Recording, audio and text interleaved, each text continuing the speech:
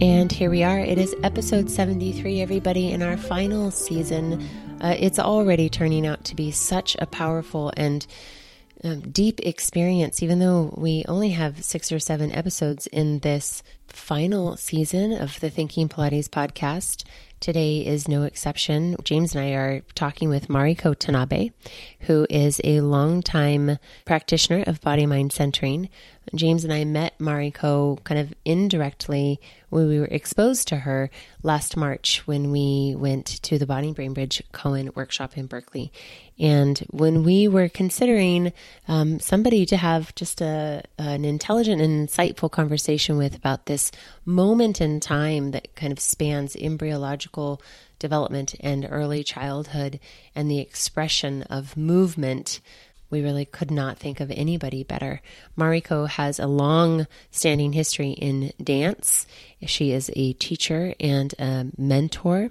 She resides in Montreal and has traveled the world presenting her choreography and doing this wonderful, wonderful work of blending movement and artistic expression. We're just really, really thrilled to share her with you today. So without further delay, here we go. Well, welcome everybody. We are continuing this really amazing journey through our final season, season 4, taking the exploration of embodiment and movement from before birth to death. And I just, every time I think about that or say that, I think, I get a little emotional for lots of reasons, but it's just a powerful idea. And I am so grateful to be exploring it and ruminating on it and in conversation about it with my wonderful and amazing sweet colleague, James Crater, who is on with me this morning. Good morning, sir. Good morning. Good morning. Yeah, I'm excited about this too. I loved the first episode you did with Deborah. Really beautiful conversation, and to continue this theme is apropos for where we are in our career, what we're sort of seeing out in the movement world, and specifically for the podcast life. Mm-hmm. So yeah, super enjoying this. I know, it's so great. And as you know, we are here today with Mariko Tanabe. And Mariko, welcome. Oh, thank you. Oh, such an honor to have you. We were just talking before we went into recording mode that James and I had the pleasure of just being in the room with you for 4 days with Bonnie Bainbridge Cohen, for those of you who may not know, last March. And I know that was a really powerful experience for James and I. And it's just a real honor to be able to talk to you directly about these ideas. So thank you so much for making the time to be with us. Really my pleasure. Where should we begin? Well, we have some big questions, and I'm gonna just toss the ball into James's court and let him start. Great. Yeah, thank you so much, Mariko, for being here with us and for all of your contributions to our time with Bonnie and for what you do in the movement world. And that's actually where I want to start the conversation so that our listeners and anyone out there can sort of begin to contextualize the conversation is, for you, Mariko, what is movement? Or how do you view movement in the world or in your world? Movement is life. Mm-hmm. Movement is life. If we go to all life forms, there's movement. Even breathing in the cells of our bodies or in multi-celled creatures, there's always movement and vibration and the movement of fluid. And it's through movement that we meet the world and the world meets us, and we have a chance to interact and grow. Mm-hmm. Yeah, it's life. How how did you, I am in resonance with your definition and sort of your perception of movement. I think there would be a lot of people out there, given that question, would not have said something like that. They would have either gone to, some version of physicality of movement or exercise or whatever. Is that definition something that you've always sort of gravitated towards, or how did you come into that understanding of what is movement? No, I didn't start with this knowledge or with this information about how our bodies are created, how the genesis of our bodies and onward, which I imagine we'll get to a bit later in this conversation. But I just needed to move. I think when I look back now at my family and my family history and even ancestry, like I think every family, there's often a lot of intergenerational trauma. And and unconsciously or even consciously, I think that we carry these things and these patterns, these imprints. And I know that as a child, I can remember being rather laconic in a lot of ways. And I needed to move. Which led to me finally deciding rather late, relatively speaking. I was already in my early 20s when I decided to become a dancer. I had so much energy. I had so much drive. I had so much passion.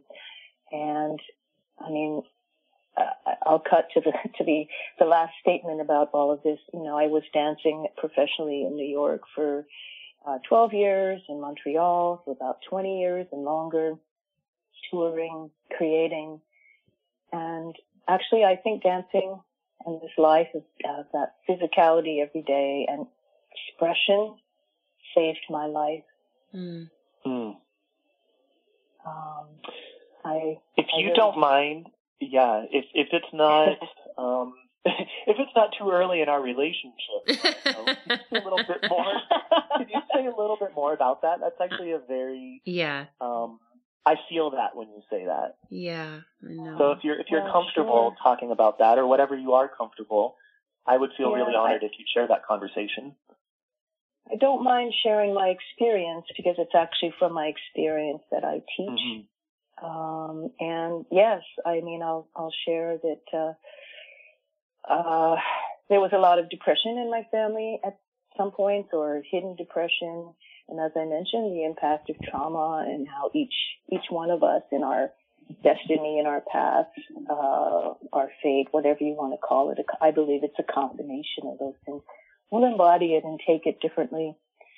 And I think that if I hadn't had this outlet with dancing and being physical and helping me stay in the present moment with my heart, with my passion, with my drive, and also an outlet to let things circulate from deep inside out through my body, I think I could have very easily ended up,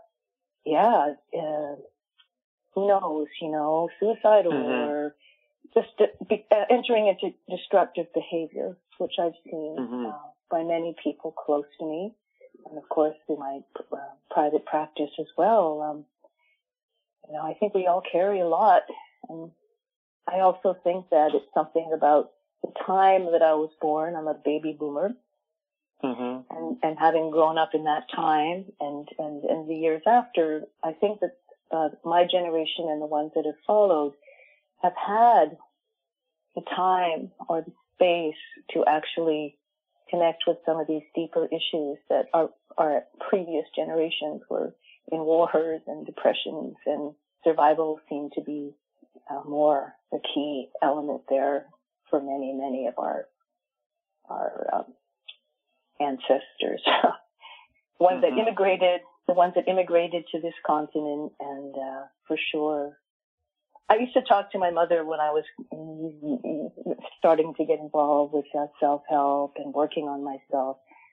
And she was born in 1926 and went through the First World War and the Depression. And she said, well, we just never thought about those things very much. Yeah. You just never thought about them. And I realized, yes, I have the luxury of space. So Yeah. There's nothing overriding it. And these things are very much closer to the surface. And I see it in my students as well. I feel like the ones who are at the undergrads in university or younger or older, searching now. They're all searching for a greater meaning. And they want to be connected, and they want to feel the world that they're living in, and they want it to be a place where they feel that they can have a future. And instigate positive change according to their visions. Mm-hmm. Thank you for sharing that. I appreciate it. So, as Chantal mentioned it at the beginning, the path of this season is from conception to death. And what I'm really interested, what Chantal and I are really interested in, is what is, to get this sort of conversation going, what is the spark of movement in a human? What's the, yeah, I know. Take a second. You know, if you could just break that down for us. It's a beautiful question. And I'll just approach from one of 20 or 50 choices I could have, and feel free anytime to redirect. But as I mentioned before, you know, one of the first movements we have when we're just even a sperm and an egg is cellular breathing. And cellular breathing is the movement of the fluid. So there's no lungs in a cell, per se.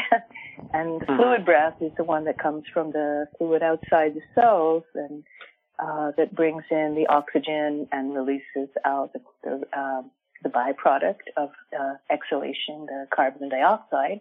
And in our bodies, that comes in and out through our lungs, but the real breathing is happening through the fluid body and the cells. So first of all, there's just the life force needs the movement of the breathing. And then as we begin to multiply and specialize in our tissues as an embryo, there's an intelligence at play to live. So there's something about life wanting, desiring, needing to sustain itself, survival. And then there's communication as well, which is another kind of movement. So our cells don't have a brain. I mean, eventually we have a brain, but that's much, much, much later in our development. Yeah. In the 8 weeks of embryology, the cells already, as I said, start already with the sperm and the egg that create us and our unique DNA. But as the cells, as we're conceived and these cells start to multiply, they go through a very cosmic journey of incredible and dramatic transformations. They say that if our body kept growing at the same rate as it did during the first 8 weeks of life, of the 8 weeks of embryology, our bodies would be larger than the size of the earth by adulthood. If you can wrap your head around that. I mean, that is, you know, and we just don't have, this is a relatively new paradigm because science has brought us more information, and also we're looking at it with our brains, which are cognitive, and this was all happening before our brains were formed. But the movement, the organization, and the intelligence of our cells was already being expressed by this path of development. We had already the blood starts flowing at about 3 weeks, okay? And the brain the nervous system starts to form soon after, but it takes much longer. And even though by the end of embryology, the central nervous system, the brain is, and spinal cord are formed, they don't get myelinated. The insulation that's around them does not get created until 6 months into fetal life. So all of this intelligence is happening through the movement of the cells. So that's the movement of the creation of the body. But then once can I go on or just yes, do you want to yes. read? Go on. I was going to go on to fetal life. So, and also we don't have an umbilical cord until I'm not sure, something like, it's hard for me to remember all of the chronologies, but it's easy to look on Google. But it's about 4 weeks, I think, when the umbilical cord is finally formed, maybe a little bit earlier. And, but before that, we're not, connected with the mother, and we're working on what our own cells have created, the amniotic cavity, the amniotic sac, the yolk sac, which eventually is our first source of nourishment. All of that comes in.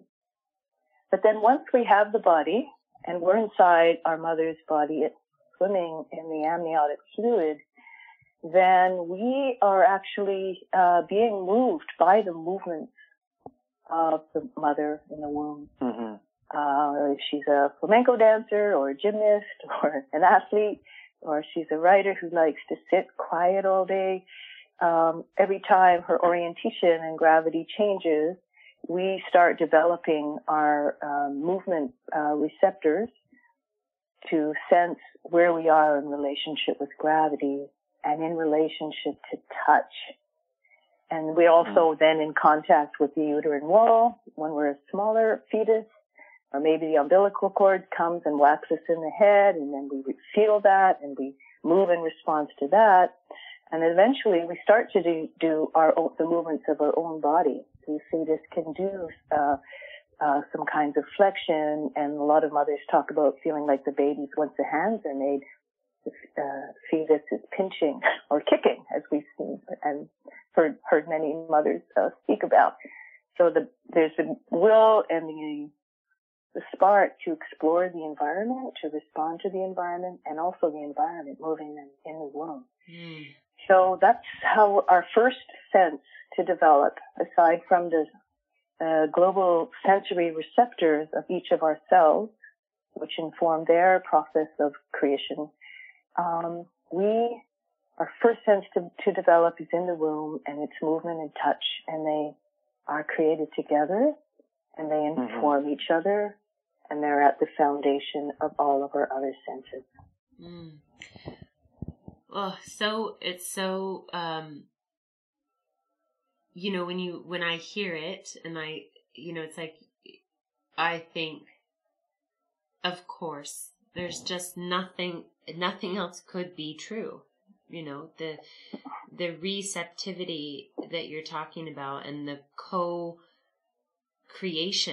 of movement potential of, beginning in the cells and then in response to the movement of the mother, the inner environment, the outer environment as it impacts the mother. It's, when I am teaching and watching a body move, and I am somehow really deeply aware of that relationship, although I don't know. I think probably getting better at being able to articulate it into words, but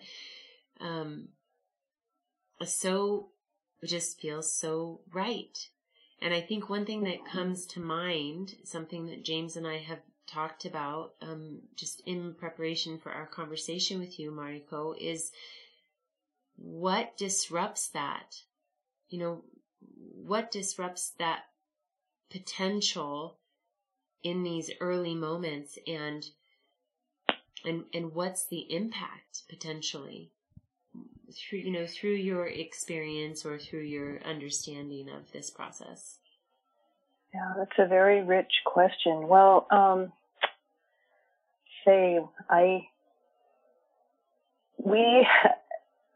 we are connected with the mother through the fluid, even though our own cells create a lot of our original foundation, and our own cells are developing until they're mature enough to actually be able to be in relationship with and receive and give and with the mother through the placenta and the umbilical cord. But many things, if you pick up many embryology books, the medical ones, you'll see that just in terms of the actual development, there are a lot of things that can go wrong. And, it's a lot of deep respect and, seeing these embryos that, didn't make it, or then we can see what kind of developmental issues can happen. So that's one level. But on a more global level, that might relate more to those of us that had the good fortune to be born healthy. There's a lot of things that can happen at birth that can affect us, that can imprint how we take our first breath.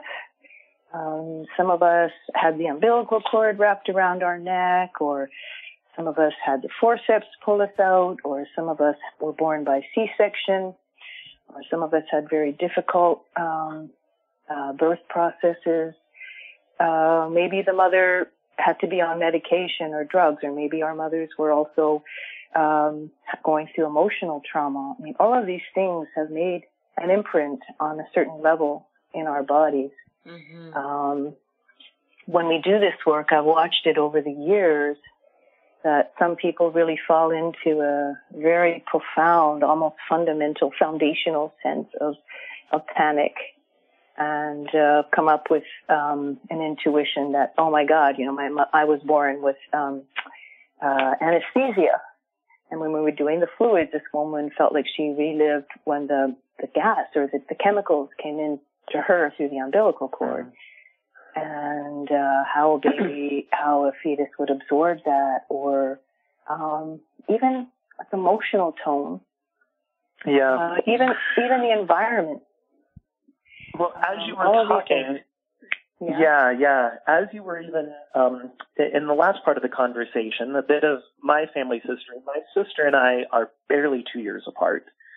And, the neighborhood we grew up in, my sister and I are very close. We have the same best friends. We went to the same schools, and how we approach life is just fundamentally different. And, it's distinctly different, more so than like what a lot of siblings may have. But part of the history is that my sister was born in September, and my mother that year lost her father in August, very unexpectedly. So for the last 6 weeks of my sister's fetal growing upness, nurturing environment, my mom was in deep grief, shocked grief. And, through this conversation, I'm like, oh, I'm having a moment over here where I'm appreciating who my sister is at a different level just through this conversation. Yeah. So, it's not just, so for those people listening, we're not talking physical trauma. We're not just talking chemical trauma or a distinct birth thing. I mean, this is something that happened, outside of her knowing world that is deeply impacted. Now that I'm looking at it, it has to have contributed to who she is. Yeah, because there's a tone that gets set. One of the things that I think Bonnie Bainbridge-Cohen talked about in that workshop where we met last year in Berkeley, she talked about how the nervous system, we are educated to trust it as the all-knowing and the master. But the actual real experience and a lot of the activity is happening at a cellular level, and the nervous system records it. So because the fetal life, there is no nervous system memory, and a lot of people used to laugh at me when I started to teach this work about 12 years ago. They're saying, embryo, what is that? Well, the nervous system doesn't know it, but it's imprinted in us because it's a part of us, just like our childhood is. And so when we go back to the embryology, for a lot of people, it actually can go to a place that was pre-trauma. For example, I was attending a biodynamic cranial sacral training in Saratoga Springs a couple of weeks ago. We did a meditation on embryology, and I was experiencing some kind of a recurrence of my birth, and I wasn't sure if I could sit still. I was starting to feel very restless, and it wasn't a new thing that happens to me in sitting meditation sometimes. And as soon as the teacher guided us to the embryology and we were going back to the fluid movements, which was long before my birth, I was underneath it.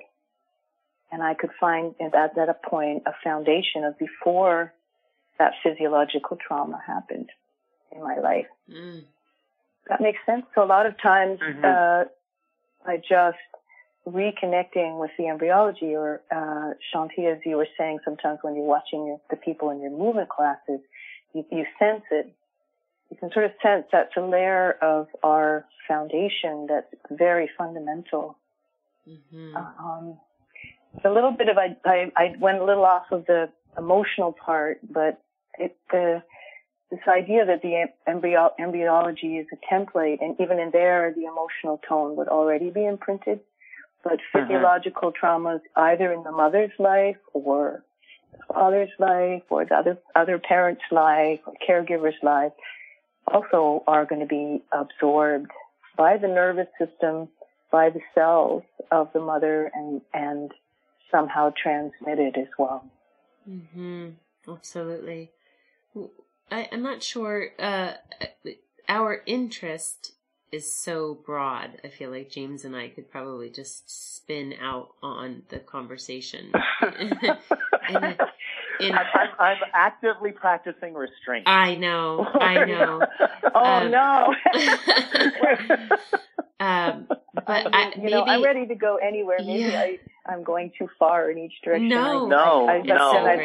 I love talking about this work and sharing it so much. It's my life's work. So it's so good. Please direct any direction you want. I'm happy to go with you. Well, I'll just follow my own spark. And I think the thing I'm most curious about right this second is when you had this experience of dropping below, the restlessness that you were describing, was that intentional? I mean, was there something, some tool that you accessed within yourself to allow for that opportunity? Because I think one of the things James and I are always curious about for ourselves and our listeners is how do I practice that? What is there?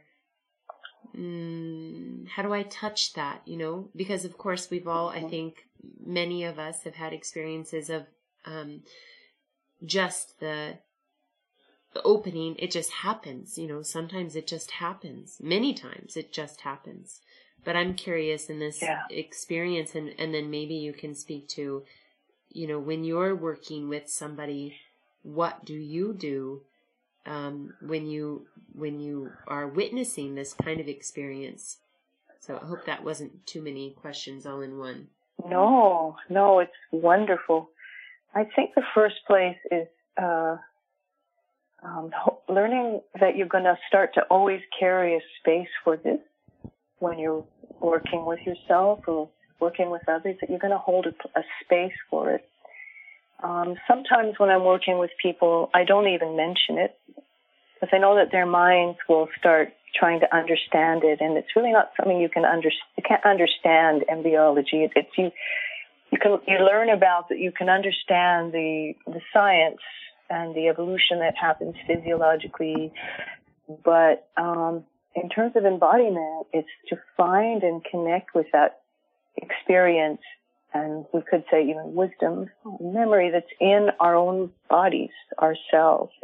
And that really brings us to the embodiment rather than the about embryology. It's how can we embody that?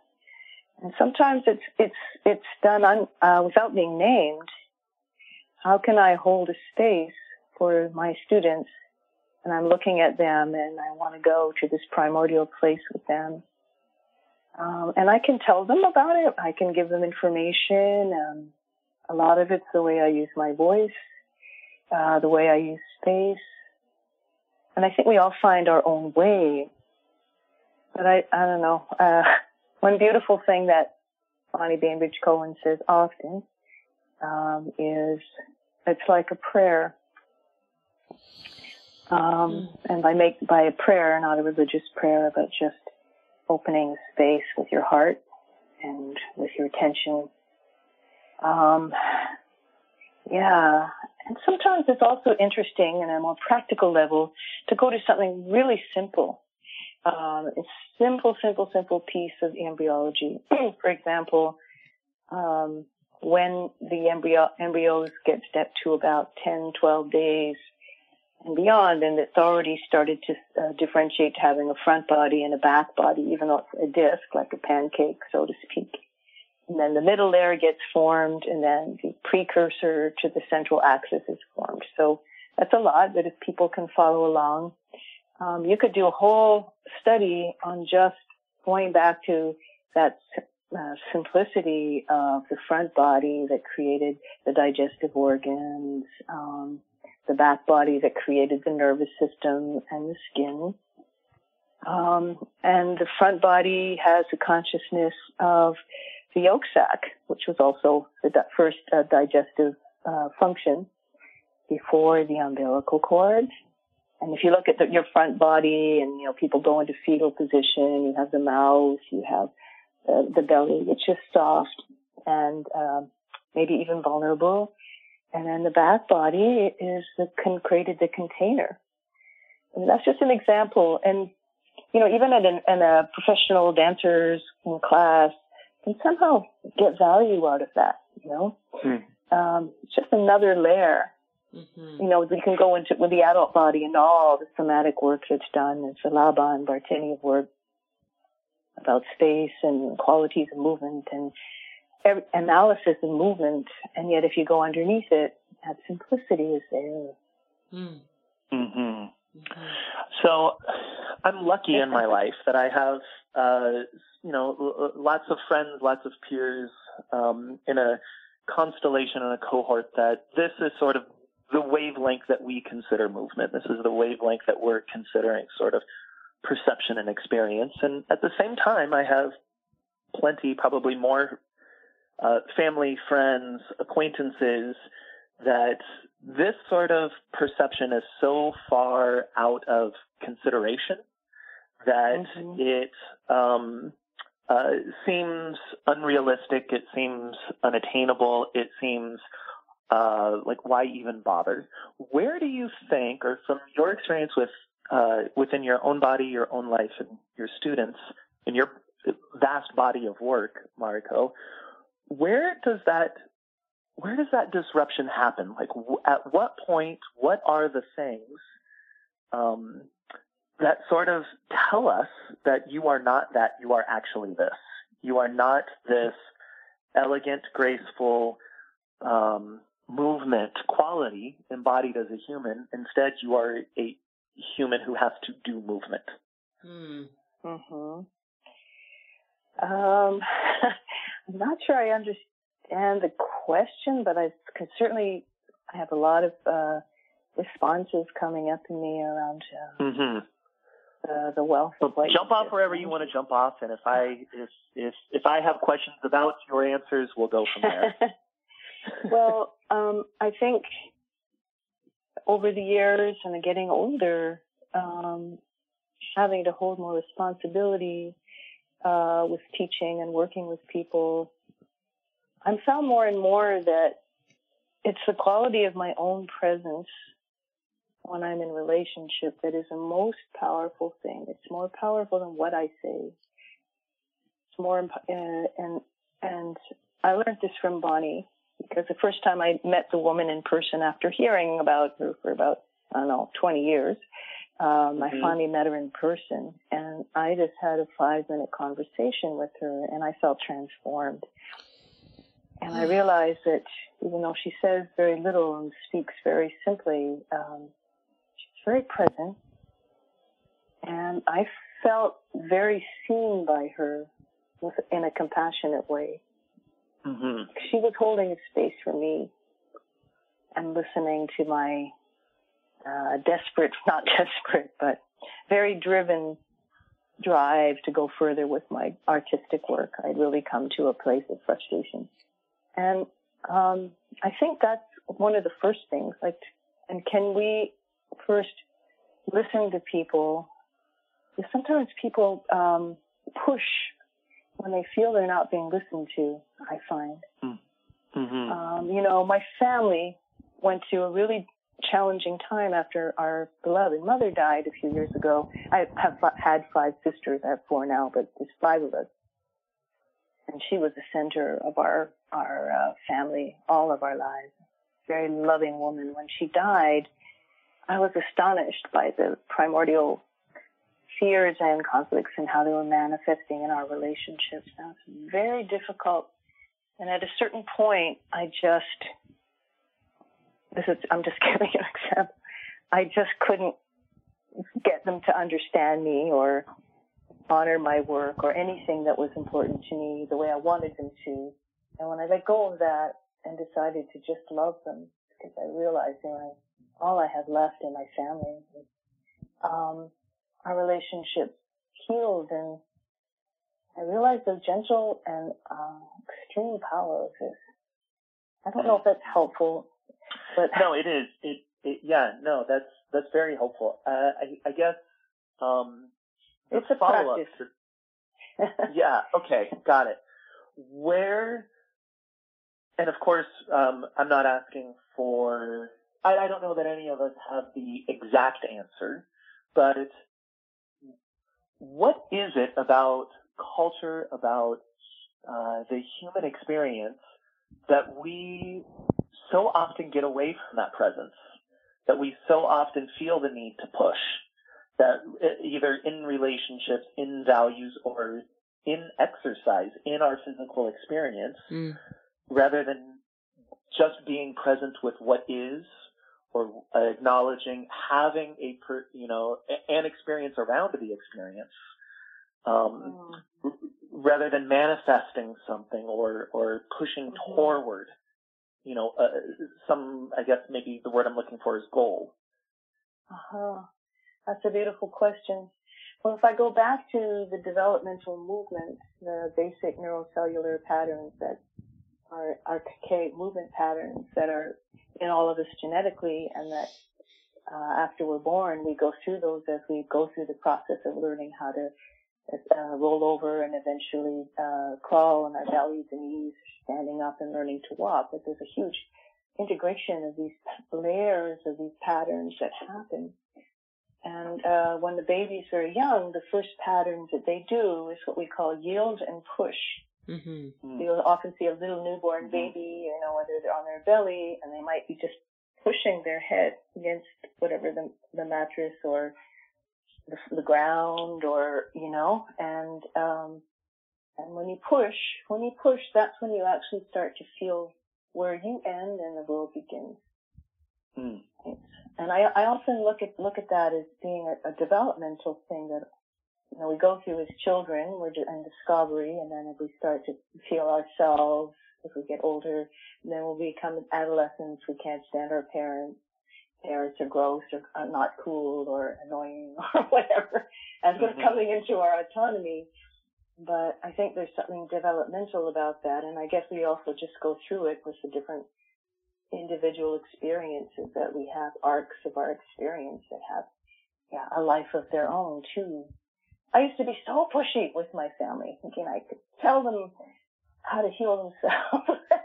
They thought I was such a pain. And when I just started to love them and appreciate what they love and be happy to share that with them, our relationships became so much more rewarding. But, I'm at a very different stage of my life. Yeah. So, how do we begin to inspire for, especially young children, maybe young humans that aren't too far away from that embryologic magic? How do we begin to inspire, invite, create opportunities for them to hold on to that a little longer than maybe what my generation or your generation or previous generations were able to hold on to that knowingness? How do we cultivate an embodied experience for young ones? Well, I guess a lot of it has to do with how we are embodying ourselves in those moments that we're with them, and how we're holding a space for that, for them. The space that we're holding isn't just trying to get them into the best nursery school or college, and being very goal oriented. And I know it's out of love. I know this is out of the parents' desire for their children to survive and excel in the world. My father was very much like that. But, can we also meet each child where they are and who they are and let them flourish from there rather than where we think they should be? It's a very powerful tool. And children are so naturally attuned to this. They feel it.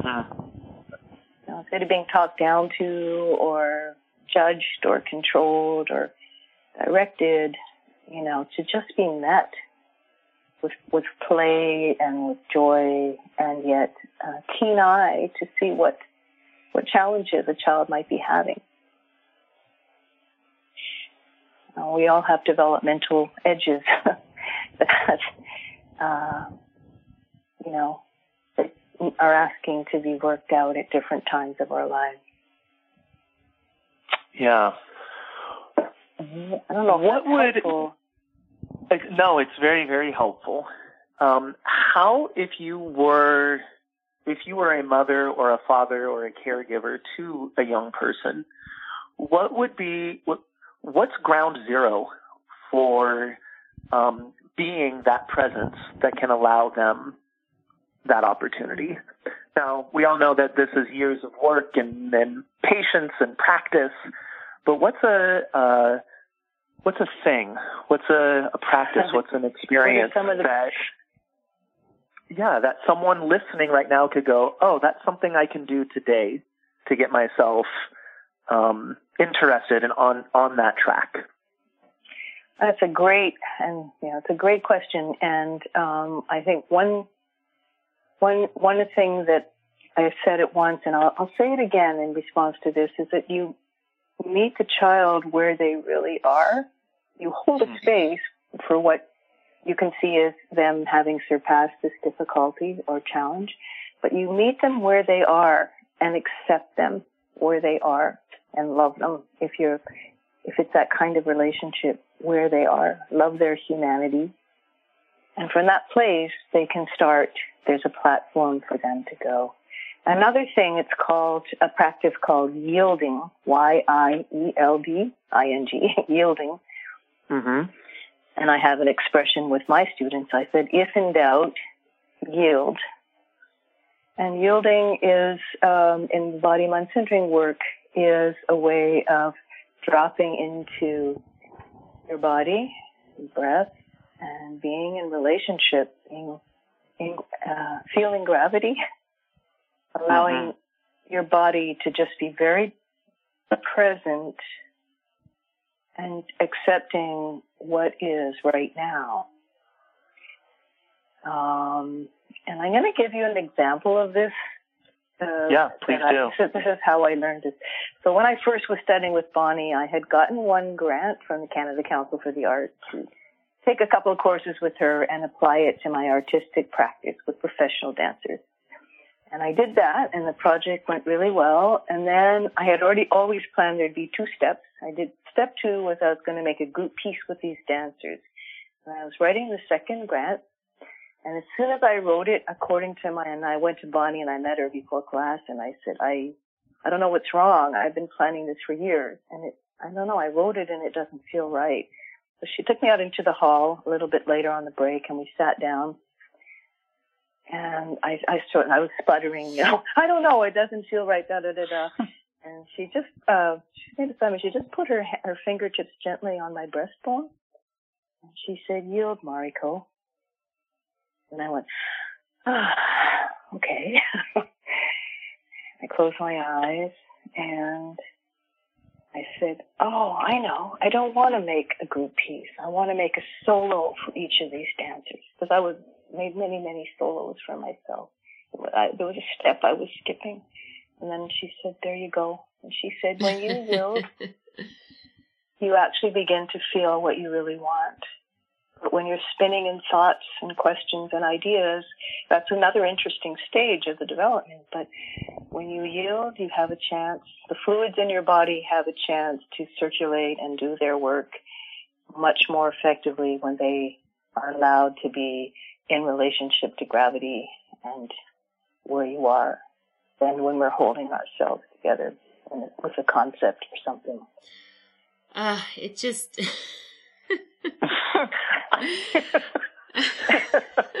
Yeah. Jeez.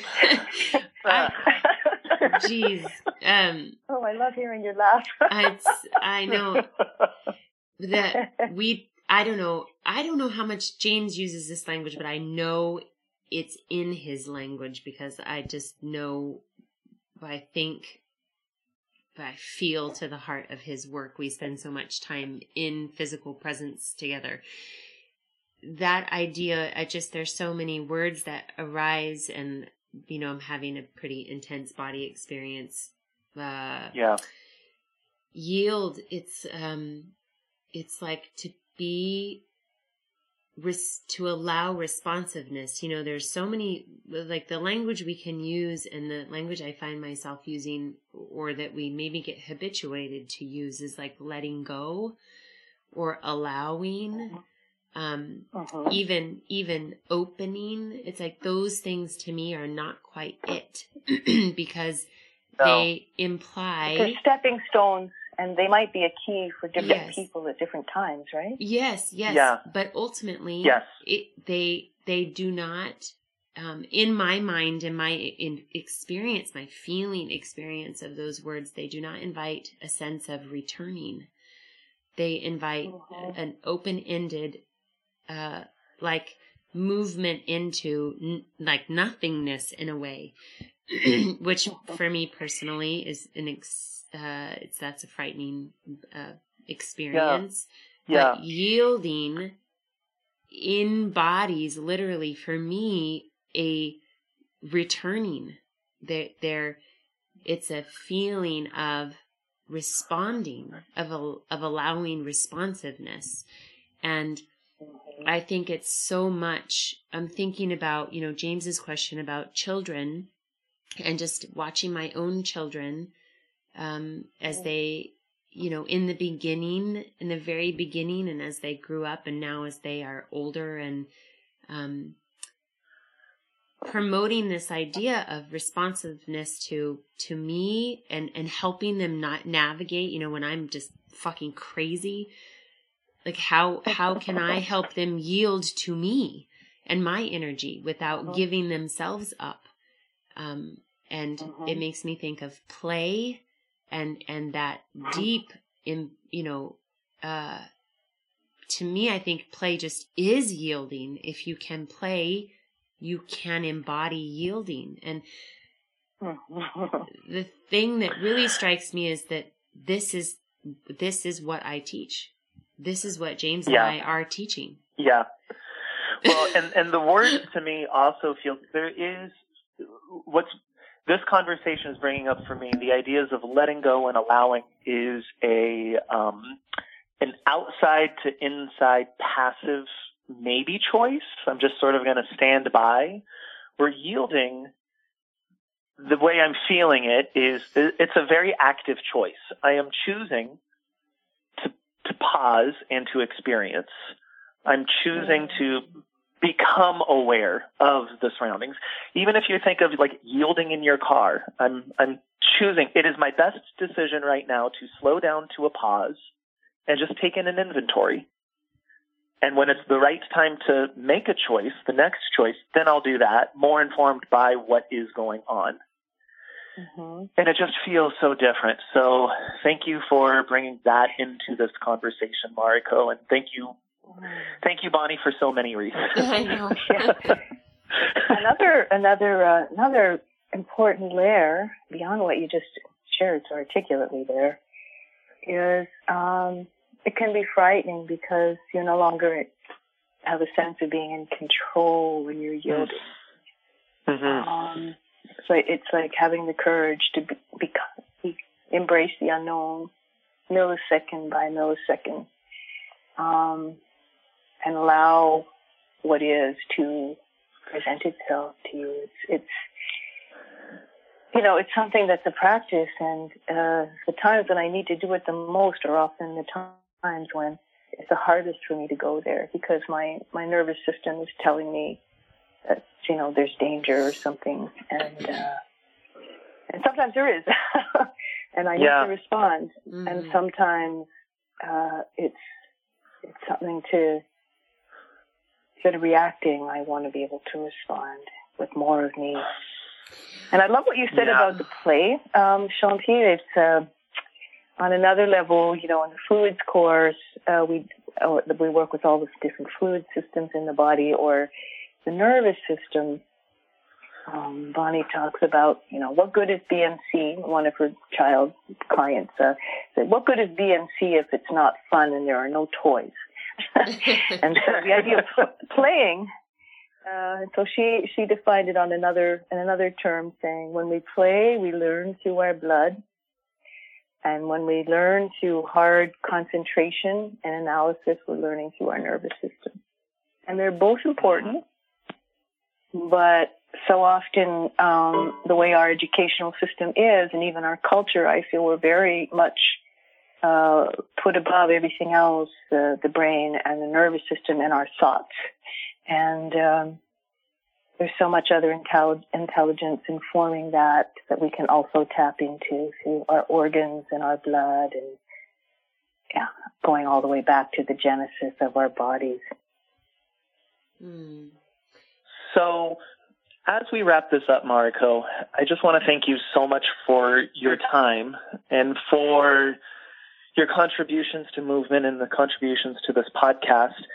I know something that is, from my limited experience with Bonnie's work and from what I've heard from you in this conversation, what I know about your work, and explicitly what I know about Chantel's work and my work, is that as we were talking, a thought that often crosses my mind is, we have a percentage of the population that all of this already resonates with, and they're already thinking about that. And then there's probably a much larger population where this is brand new material, and it's why bother? Why get into this? Why add this in? And through this conversation, what is more and more clear in my work, Chantel's work, and obviously coming from your work in this conversation, is a movement practice and bringing this sort of awareness into it, whether in a very small way or a very large, dedicated way, is a way to practice just being more human and having a broader, welcoming, collaborative, communal relationship with humanity that looks a whole lot like exercise. It's not, I don't need to do this and then also do this on the side. It's like they can live together. And your movement practice, whatever the movement practice is, by just switching the awareness and the perception, can become that catharsis, can become an exploration, can become, for lack of better words, your psychotherapy, can become relationship therapy. And that, to me, is like, as our lives get more and more busy and the world gets more and more chaotic, if we can take more steps off of our plate and have one or two things sort of be more to us, then why not? Well said, James. I really feel that, whether it was this wonderful woman named Augusta who was with the San Francisco Ballet, bringing BMC to the ballerinas about how to use skeletal relationships of the bones of the toes with the pelvis and the hands and fingers to the shoulder girdle, or whether it's someone who's just teaching yield in their community yoga class, or working with children, playful with the blood, or authentic movement, or jazzercise. There's always a way that you can bring this consciousness in, like you said, and a little bit can go a long way by my experience. Yes, it does. I could not have asked for a better conversation, Mariko. I appreciate it.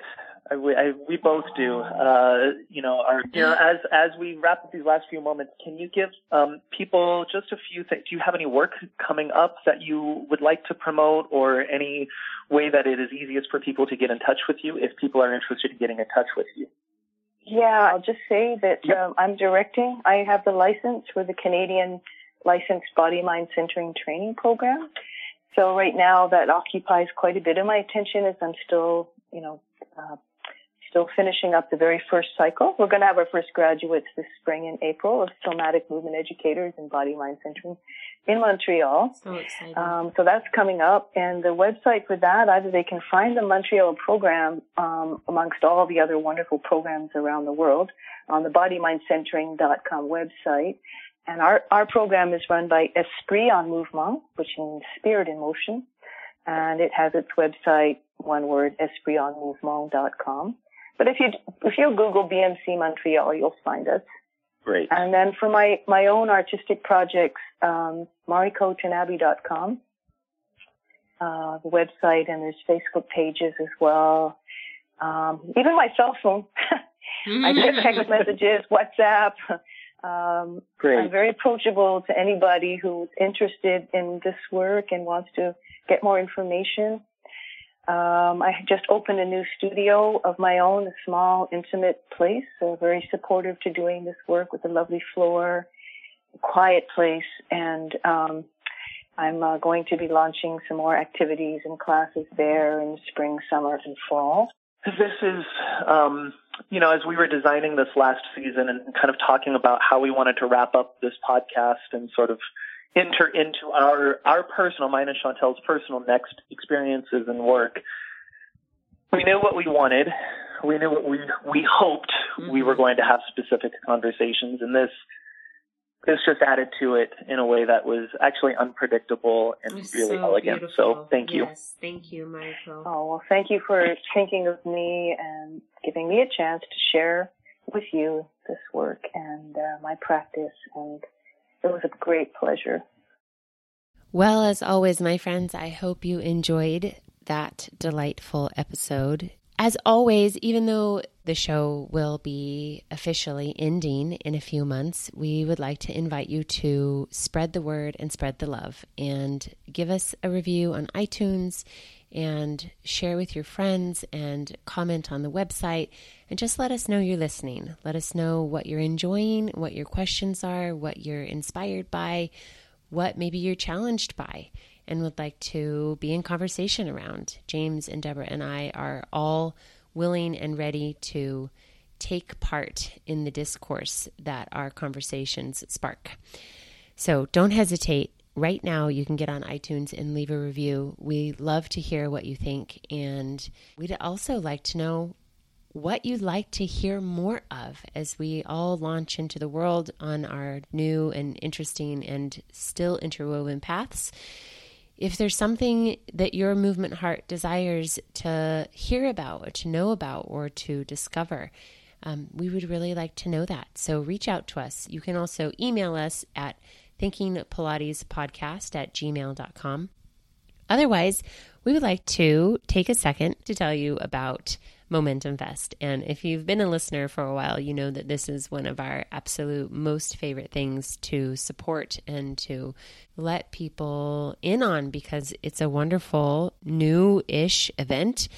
Momentum Fest is a celebration of movement for all movers, all people, and it's happening June 26th through 28th in the Denver area of Colorado at the Omni Interlaken Hotel in Westminster, Colorado, which is very conveniently situated right smack between Denver and Boulder.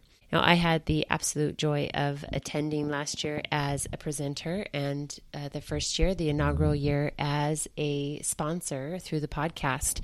And I just cannot say enough about the joyful, wonder-filled, curious, fun, amazing spirit of this event. And we want to encourage you to check it out, to learn more. You can do that at momentumfest.com. Tickets are on sale, and they're going fast. We're already past the early bird deadline, and they've got so many yummy, yummy things for you. We've got sessions that will be more about educating and discussing, less about moving. And we've got some really awesome pre-conference workshops for those of you who are teachers. But this event is in no way exclusive to teachers or professionals. It is 100% about the average Joe and Jane and you and me getting together to have a good time and move and laugh and be spontaneous and do weird things and go upside down and run around and work really hard and rest really well. It's a really special thing. Something I wanted to share with you, which I think sums this event up for me, or how at least I show up for this event. I was asked recently to give 3 words that would describe my teaching style, and something very interesting came out, and it feels indicative of how I show up very specifically for Momentum Fest. And the 3 words were intimate, exuberant, and genuine. And I think that is the very essence of Momentum Fest. If you want to check it out, and I encourage you to do so, go to momentumfest.com. The event is happening June 26th through 28th in the Denver area of Colorado at the Omni Interlaken Hotel in Westminster. We love it, and we think you'll love it. Pretty much everybody I've met there, sent there, know who's gone there, has been thrilled and not disappointed. So we hope you'll join us for the next episode and continue to take this journey with us. Until next time, breathe deep and teach well.